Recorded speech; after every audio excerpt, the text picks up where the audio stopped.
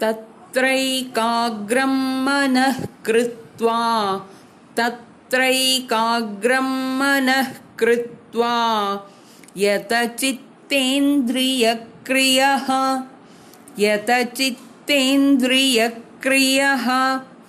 उपविश्यासने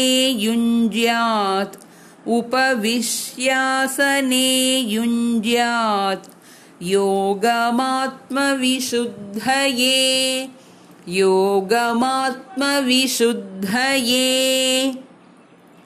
तत्रैकाग्रं मनः कृत्वा यतचित्तेन्द्रियक्रियः उपविश्यासने युञ्ज्यात् योगमात्मविशुद्धये।